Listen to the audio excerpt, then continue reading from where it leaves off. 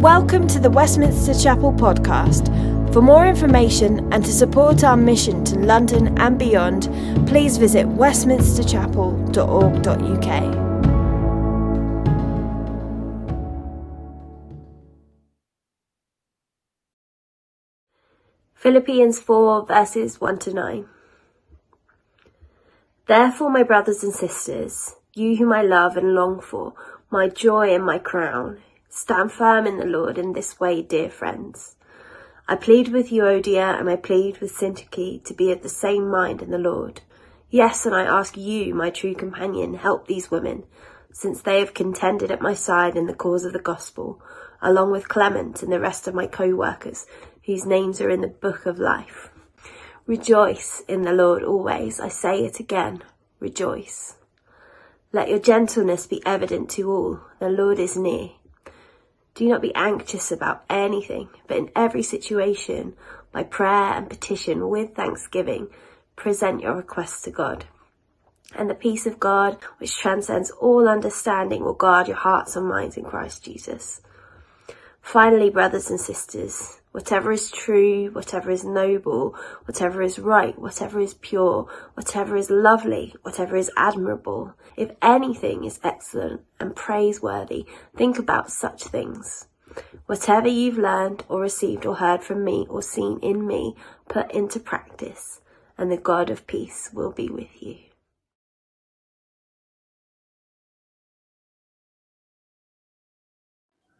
Hi everybody, Happy New Year. I hope you've had an amazing Christmas season. God has put a word on my heart for you about being a people of peace as we enter into this new year, about being filled with God's peace. We live in a very unsettling time where it feels like everything has been shaken and is being shaken and will be shaken, from war to COVID to the cost of living crisis. Everything's sort of up in upheaval. I feel like my emotional well-being has been shaken over my health, over family issues. What about you?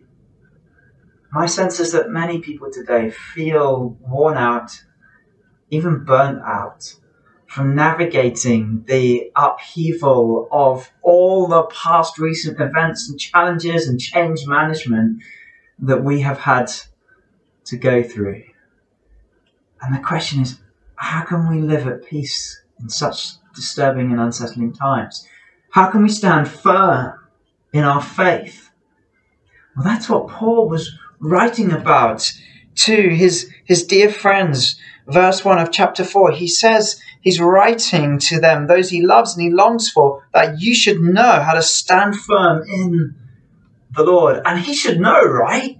He's writing from prison. He's being persecuted for the faith. He's experienced incredible suffering. He's faced unbelievable crises.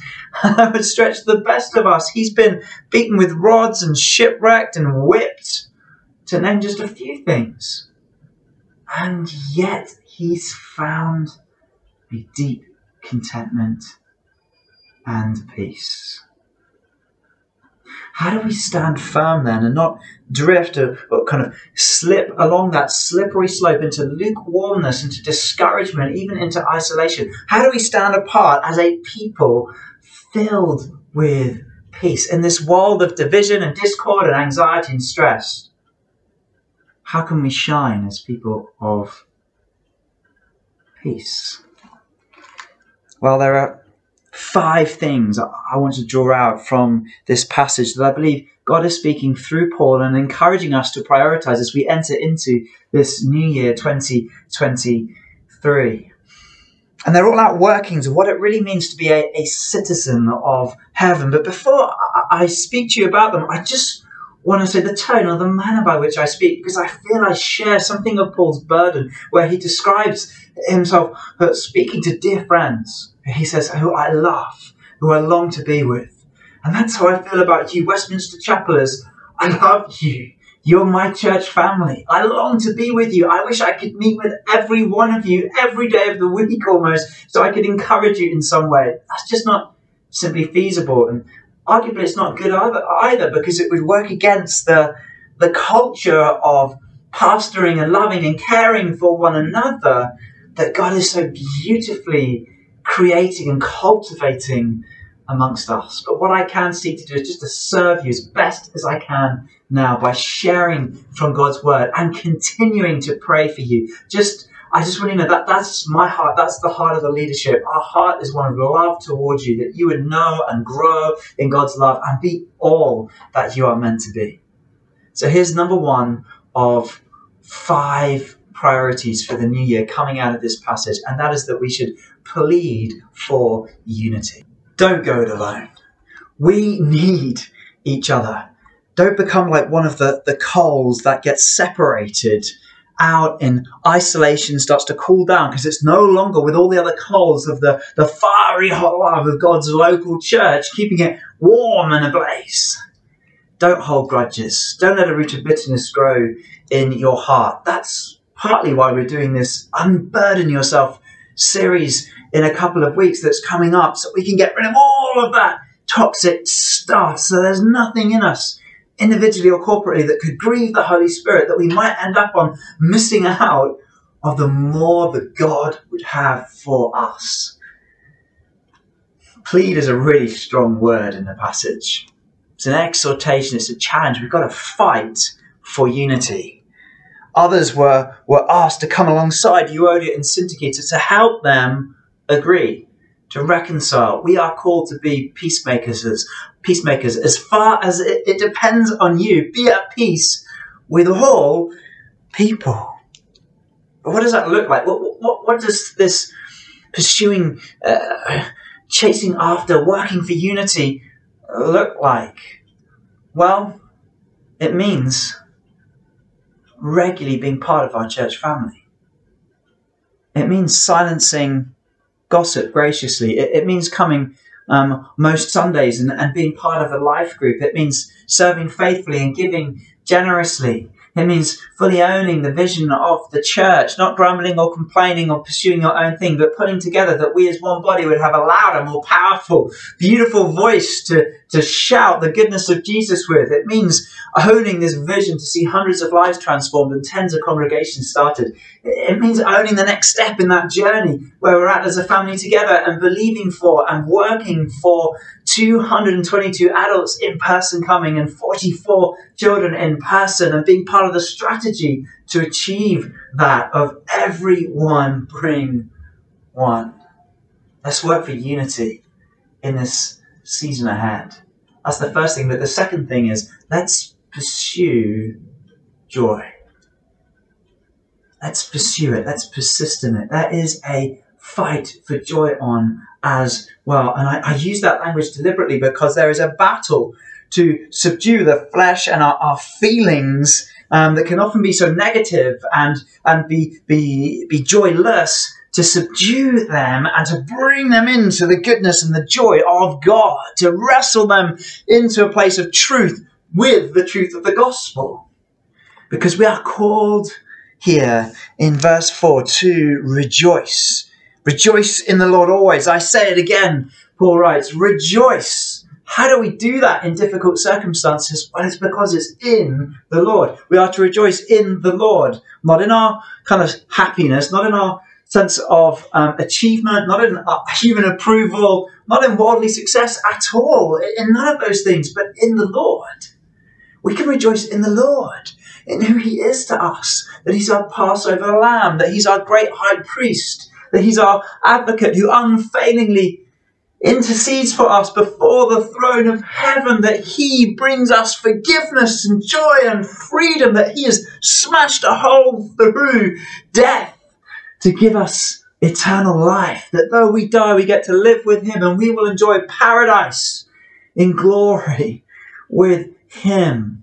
We can pursue joy when we're fighting to hold on to these great truths. And we begin to delight in the joy that he has for us. For the joy that was set before him, he endured the cross. We are his joy. He delights in you. If you're a believer, you are the apple of God's eye. He delights in you. He loves you.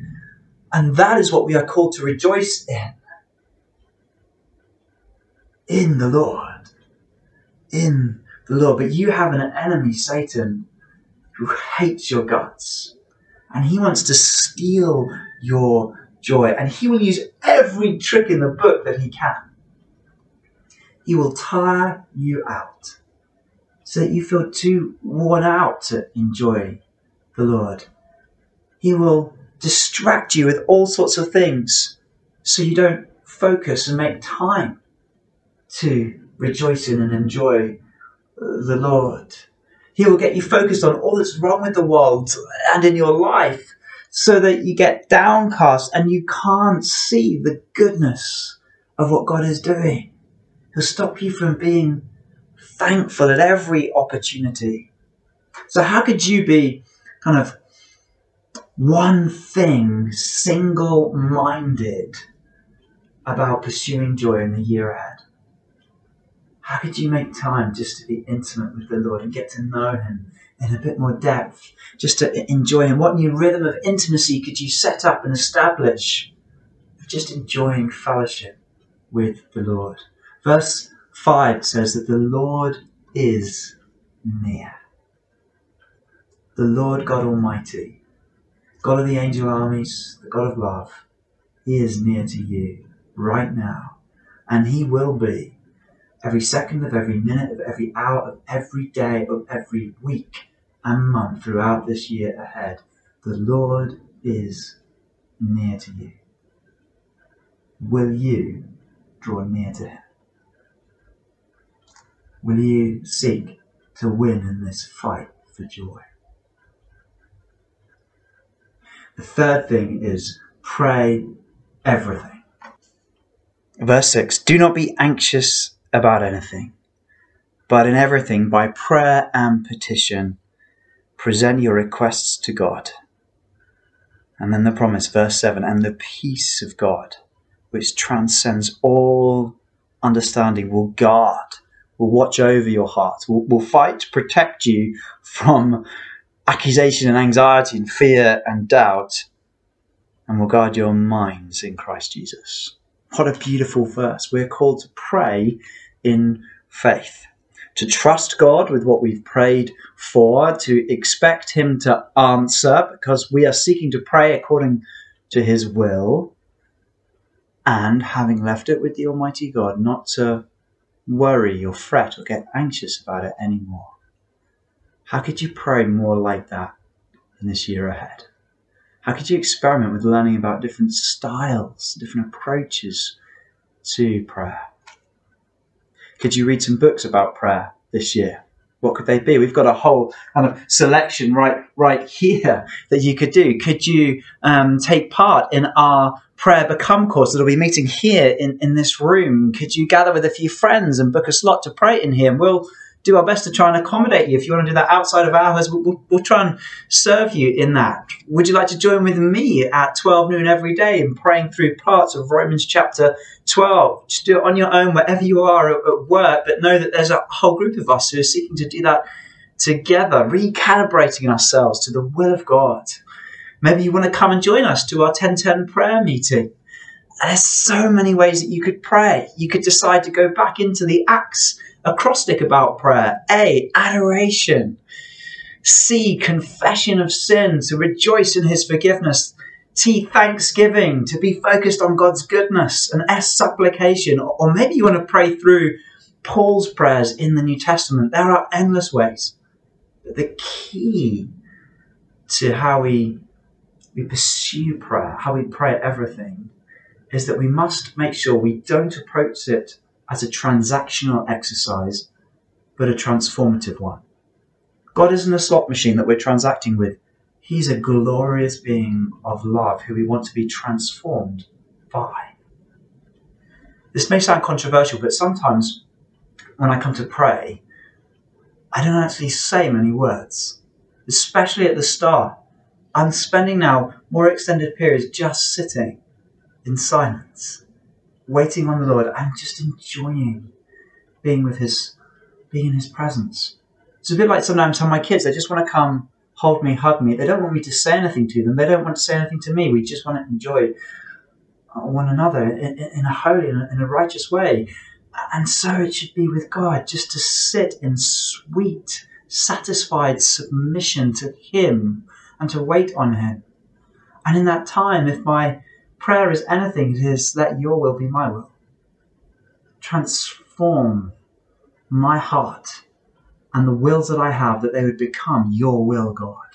And that sort of posture is really just an expression of prayer, even the Lord's Prayer.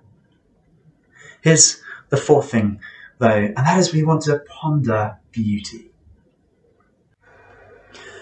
God wants you to slow down, to stop and think and consider these particular qualities. What is true, noble, right, pure, lovely, admirable, excellent, and praiseworthy. Don't rush through life, otherwise you might miss the beauty that God wants you to enjoy. You need to stop, slow down, and focus on things that are above and are of eternal value. Maybe you need to detox from focusing on things below, like negative news cycles and superficial social media, and start to enjoy focusing on God, because God himself is the ultimate expression of these things, and to focus on the beauty and trueness and faithfulness, reliability of God, the nobility of God, dying for us in our place. This is what we can do, but also enjoy him in his common grace, revelation and creation, from beautiful sunsets over our city to wonderful theatrical productions like Les Miserables. The fifth thing is we must practice the way. Paul says, verse 9, whatever you have learned or received or heard from me or seen in me, put it into practice. We must be doers of the word, not just hearers of it. We must be appliers. We must live out the way of Jesus, because it's not just about understanding and knowing things about Jesus, but it's experiencing him more intimately as we walk with him in living out his word. That's the call for us, to practice the way of Jesus, which is also the way of Paul, to practice the way of prayer, the way of Sabbath, the way of generosity, the way of humility, of radical discipleship, remembering ultimately that Paul was laying down his life for Jesus and for his church. And that's our call. That's how we follow in his footsteps, to apply that every day. We're seeking to die to sin in ourselves, that we might live more for Jesus. And the reward of this, verse 9 finishes, and the God of peace will be with you.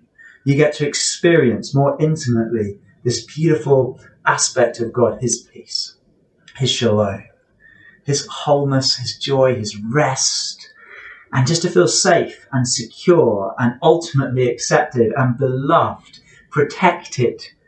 These are the aspects of God's peace that are available to you, knowing that there is peace even in the face of death. Paul writes about this before he starts chapter 4. He says that God will come and he will transform our lowly bodies so that they will be like Jesus' glorious body. Knowing all of this will give you peace. No matter what comes your way this year, you'll know peace. And you'll be able to be filled with peace, to offer this peace to others. The peace of God, forgiveness for sins, the peace of God, being right with him, the peace of God, being able to live right and well with others. That we can be a people of peace in this increasingly anxious world. That will make others curious, interested, excited to know, what is the source of this peace? That we might have the joy of introducing them to the person of Jesus. And that we might see hundreds of lives transformed and tens of congregations started. Oh, God of peace, thank you so much. I pray for everybody engaging with this message right now. Would you supernaturally fill everyone, every member of Westminster Chapel, every attender of Westminster Chapel with your sweet, perfect, wonderful peace. Let us shine with your peace this year, for the glory of your name. Amen.